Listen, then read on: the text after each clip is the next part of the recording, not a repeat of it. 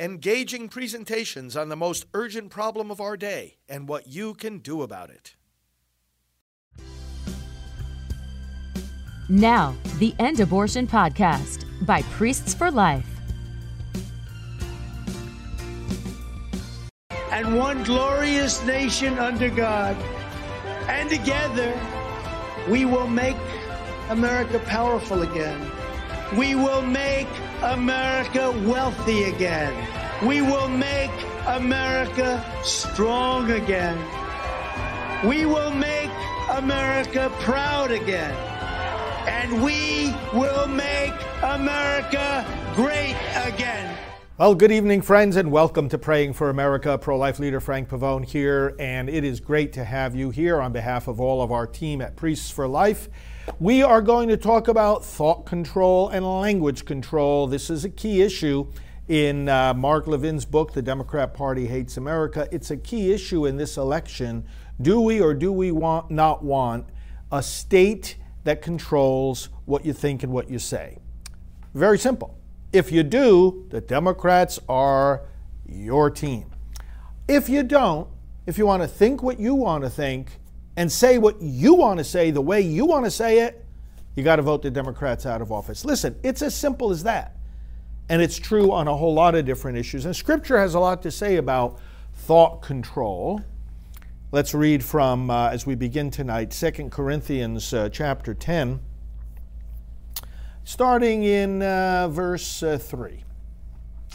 For though we walk in the flesh, we are not waging war according to the flesh. For the weapons of our warfare are not of the flesh, but have divine power to destroy strongholds. We destroy arguments and every lofty opinion raised against the knowledge of God.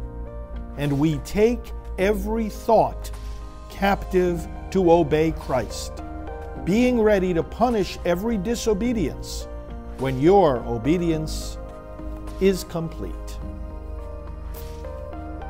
Let us pray.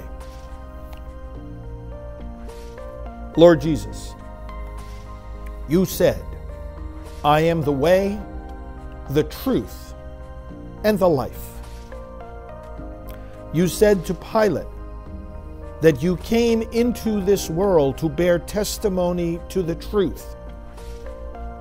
And then he mockingly said, truth, what is that? We know what it is. It is you. Truth was standing before Pilate at that very moment when he questioned it. Lord Jesus, you said that if we follow you and obey your word, we will know the truth, and the truth will set us free. Father, we are battling in this current election against tyranny. Pure and simple, we are battling as our founders did, as the framers of our Constitution did, as the signers of our Declaration did.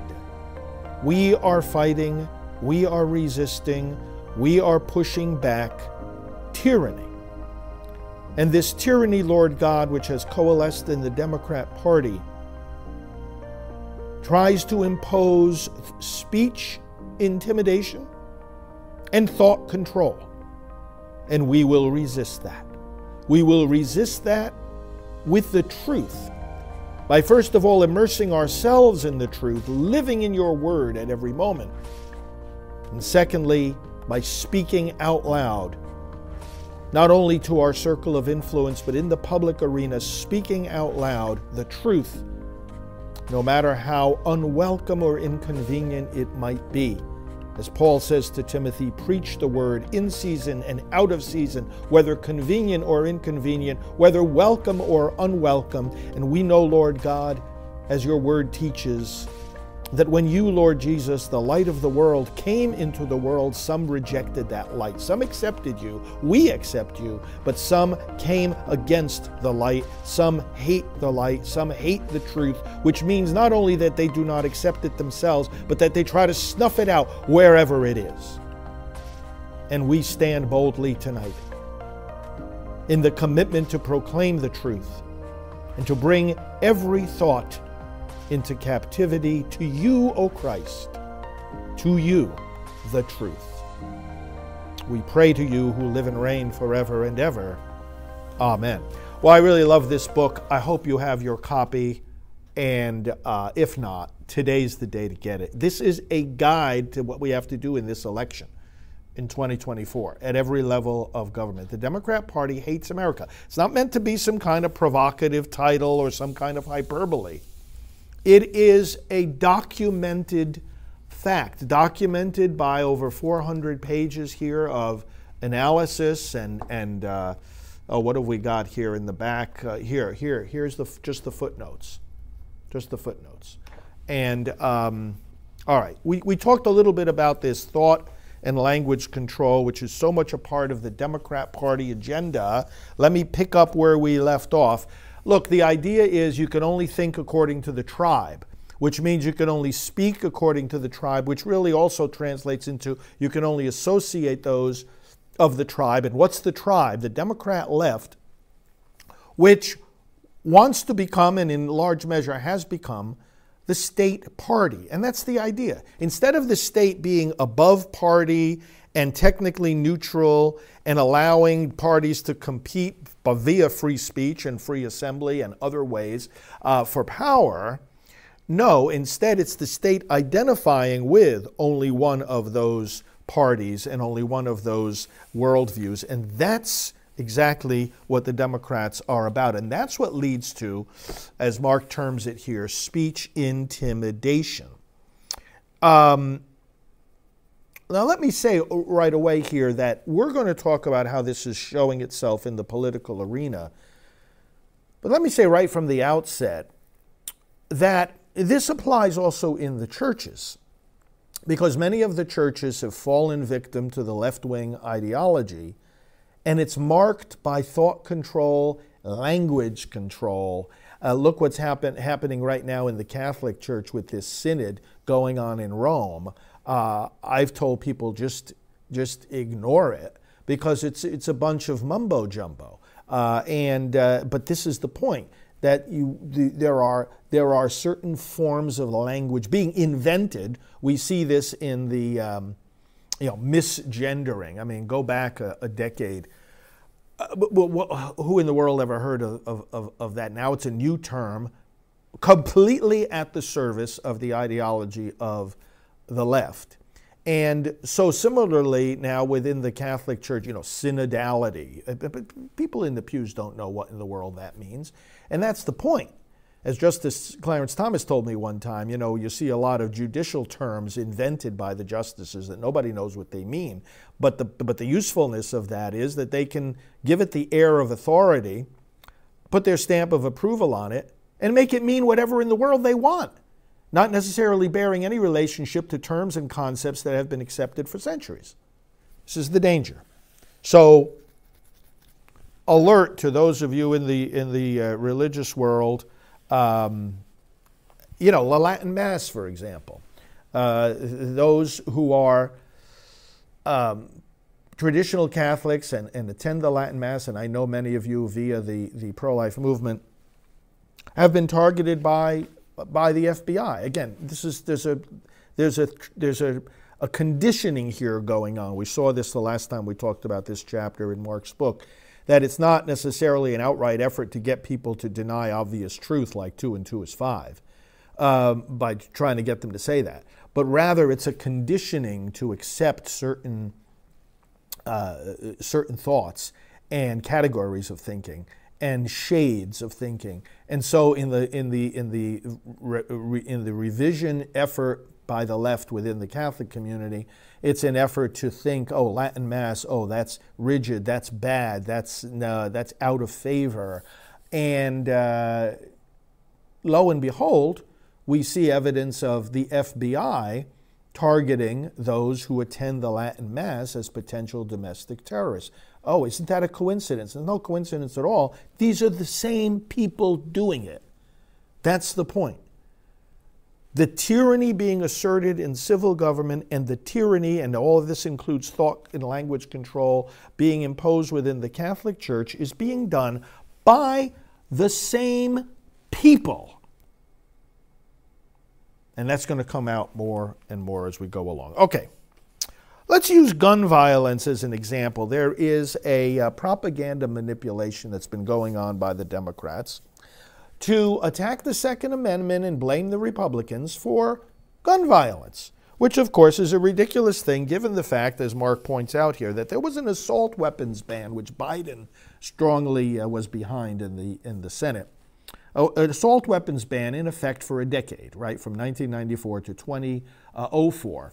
And they would have you think, in this thought conditioning by the left, that, oh, well, you know, the whole problem behind gun violence is the guns, which is, of course, ridiculous. And secondly, that therefore, the more we can ban assault weapon, whatever an assault weapon is another question, of course. They think that everybody understands these terms. They themselves don't understand them. And banning them is good. It's in the service of life. That's in the service of preventing violence. And yet, what's the evidence of how the ban that was in effect from 94 to 2004 actually reduced the instances of attacks on people with assault weapons? And the answer is, there is no evidence that it made a dent in that. There isn't. There isn't. And that's truth confronting the language control, truth confronting the thought control. The evidence isn't there. The ban did not bring about a drop in the actual attacks using these weapons. Now, on the other hand, one of the thoughts the other side doesn't want to get into people's minds, how many unlawful weapons have come into the United States by the open border? And the answer is, we have no reliable way to know, no reliable measurement to answer that question. We don't know. Here's the bottom line, that the oppressing power, the Democrats want to be that, controls the language, and therefore they change the language. The problem is, of course, who appointed them to change the language that you and I use? And yet I want to give you a couple of examples here coming right from the recent Pelosi House of Representatives. Let me just read what Mark says here in his book. Several months before losing their majority control, the House under Pelosi proposed a rules package that would, quote, establish the Select Committee on Economic Disparity and Fairness in Growth, requires standing committees to include in their oversight plans a discussion of how committee work over the forthcoming Congress will address issues of inequities on the basis of race, color, ethnicity, religion, sex, sexual orientation, gender identity, disability, age, or national origin. Honor all genders, now here we come to the language, gender identities by changing pronouns in familial relationships in the House rules to be gender neutral. Now this is not only controlling the language out in the general American public, they're controlling the language to be used in Congress. As National Review reported, Pelosi sought to ban the use of gendered terms in favor of more inclusive ones, ditching he and she for they. Instead of using the pronouns he or she, members, that is, elected members of Congress here, would be required to use member, delegate, or resident commissioner instead of he or she. Member, delegate, resident commissioner. Instead of saying father or mother, members, that is, elected members of Congress, would refer to that individual as parent. Brother and sister, as words, would be replaced with sibling. This is not some kind of opinion piece. This is not a social media post. You see the mindset of these Democrats. We are going to impose rules on the functioning of the constitutionally established People's House of Representatives as we work to pass laws that the people who elected us to pass. And we're now telling each other you can't use the terms mother, father, brother, sister, he or she. What in the world kind of absurdity is this? Welcome to the totalitarian world of the Democrats. Let's back up for a moment. What's the reason for this thought control and this language control? Why does the Democrat state, the state party, notice again the distinction I'm making, the state is supposed to be beyond parties. Parties are supposed to be free to compete for power. The idea here is a party that has all state power. Why would they want to have a monopoly on the means of communication? Because that's an essential part of this, right? You're going to have a monopoly on the means of communication so that you can control language and thought. Well, it's ultimately for two reasons. First of all, is to stifle dissent, silence opposition. Remember, because you're talking about a party that wants all power. So one of the ways of competing for power, one of the ways of taking people in a nation that has elections out of power is speech, language, communication. Control of the monopoly of communication because you want to stifle dissent. And the second reason is to foster the propaganda that their message, that their indoctrination consists of. So when Elon Musk took over Twitter in a step that was a big advance for the First Amendment and freedom of speech, you remember what he did? He hired independent journalists to look at all the communications, the record of communications that had taken place between Twitter executives and the government. And Matt Taibbi was one of those journalists. I want to just remind you of some of his findings. I'm going to read a paragraph here. This is something that Matt told Fox News, Maria Bartiromo, in January of this year, after he had examined the so-called Twitter files. I think the major revelation of the Twitter files so far is that we've discovered an elaborate bureaucracy of what you might call public-private censorship. Public-private censorship. Basically, companies like Twitter have a system by which they receive tens of thousands of requests for action on various accounts. Typically through the DHS, Department of Homeland Security, the FBI, but these requests were coming from basically every department in the government. We've seen them from the HHS, from the Treasury, from the DOD, even from the CIA. And they will send basically long lists of accounts, that is Twitter accounts, right, in Excel spreadsheet files and ask for action on those accounts. You see the picture being created here. Various government agencies communicating with Twitter, sending them actual lists of accounts, take action on these. Okay, he continues. In many cases, Twitter is complying. Taibbi added, we found one incredible email from former FBI General Counsel Jim Baker, and it's essentially celebrating that the FBI had paid $3.4 million. The FBI had paid for quote-unquote processing requests. So in other words, all those requests that were coming through to Twitter, and we see all the email traffic talking about what a burden it was for the company to process all of these requests. That's what the money was for. For them to look at all these requests for content moderation and censorship that were coming from all these different agencies.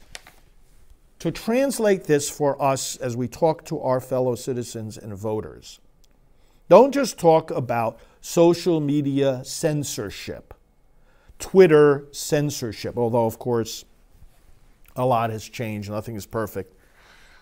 But don't let people just talk about social media censorship. No, it's Democrat Party censorship.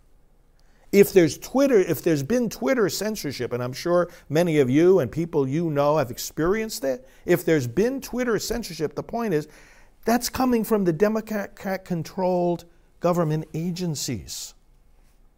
Now, you know, they tried to set up a disinformation board, and that failed spectacularly. But remember when the Biden administration, don't forget about this.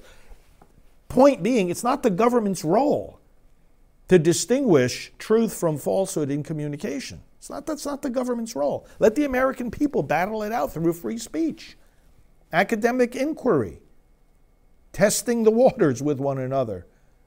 It's not the role of the government. So fortunately, their thing failed. But they kept up this MDM subcommittee for a while. Now, misinformation, disinformation, malinformation. What's the difference between those three, just briefly? Well, misinformation, think of misinformation connected with the word mistake. It's just, I make a typo, 2 and 2 is 5, or I didn't mean to say that. Oops. That's misinformation is a mistake. Okay. Disinformation is something you know is false and you're deliberately spreading it in order to cause harm. Malinformation is something that's true that you're deliberately using to cause harm. Because not just because something is true, that doesn't mean we should be spreading it around. We might know private things about people, and you know, it's none of our business to be spreading it, but we may spread it at times to try to hurt somebody. But the cleansing of disinformation or misinformation is not the job of the government. And yet, there's this thing now called the Global Disinformation Index. So this is not something that is U.S.-based. This is international. Let me read a little bit about it. This was from Jonathan Turley, George Washington University law professor that's been out there a lot, writing in The Hill. The Global Disinformation Index. You ever heard of this? The GDI. As a particularly insidious part of the Biden administration's censorship effort, funded in part by $330 million from the U.S. State Department through the National Endowment for Democracy, the GDI was designed to steer advertisers and subscribers away from risky sites, which it says pose reputational and brand risk, and help companies avoid financially supporting disinformation online. GDI warned advertisers that these sites could damage their reputations and brands. And they included, listen to this list, the New York Post, Reason, Real Clear Politics, The Daily Wire, The Blaze, One American News Network, The Federalist, Newsmax, The American Spectator, and The American Conservative. This is how the Democrats are supporting, one of the many ways they're supporting this kind of censorship, the GDI, Global Disinformation Index. And brothers and sisters, a final example, you know, some of you use, I'm sure, ChatGPT. I use it. It can be a useful tool. It's an application of artificial intelligence online. But listen to this. Twitter user Echo Chamber asked ChatGPT to create a poem admiring Donald Trump. And this artificial intelligence app, you look up ChatGPT, said it was not able to write a poem admiring Donald Trump since, quote, it is not in my capacity to have opinions or feelings about any specific person. Okay, well, all right, fair enough. But then that should apply across the board, right? Unless ChatGPT and artificial intelligence are registered Democrats. Oh, but lo and behold, when asked to create a poem about President Biden, it did so with glowing praise. My poem would be very simple. Let's go, Brandon. Let's go, Brandon. joined with millions of other Americans chanting the same thing. You want a poem about Joe Biden? There you have it. But you see the inherent bias here. Bottom line, it's about power.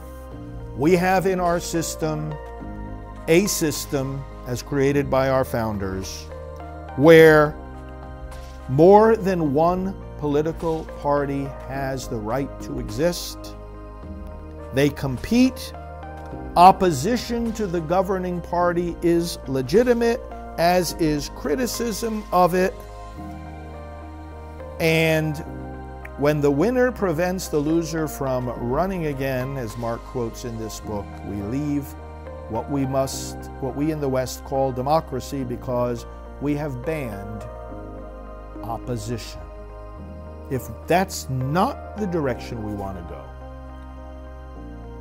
then let's be sure to vote the Democrats out of power.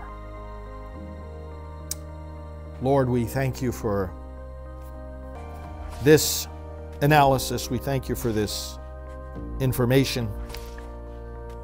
Lord, we bring every thought, as Paul said, into captivity to Christ. Free us, Lord God, from the tyranny that would control how we speak and how we think. And awaken your people. May we awaken our fellow citizens to vote these people out of power. We pray now together in the words that Jesus gave us. Our Father, who art in heaven, hallowed be thy name. Thy kingdom come, thy will be done, on earth as it is in heaven. Give us this day our daily bread, and forgive us our trespasses, as we forgive those who trespass against us. And lead us not into temptation, but deliver us from evil. For thine is the kingdom, the power, and the glory, forever and ever. Amen. Stay connected, friends. We'll have much more to talk about tomorrow. God bless you, and we'll talk to you soon. This has been the End Abortion Podcast. To learn more, to help end abortion, and to connect with us on social media, visit endabortion.net.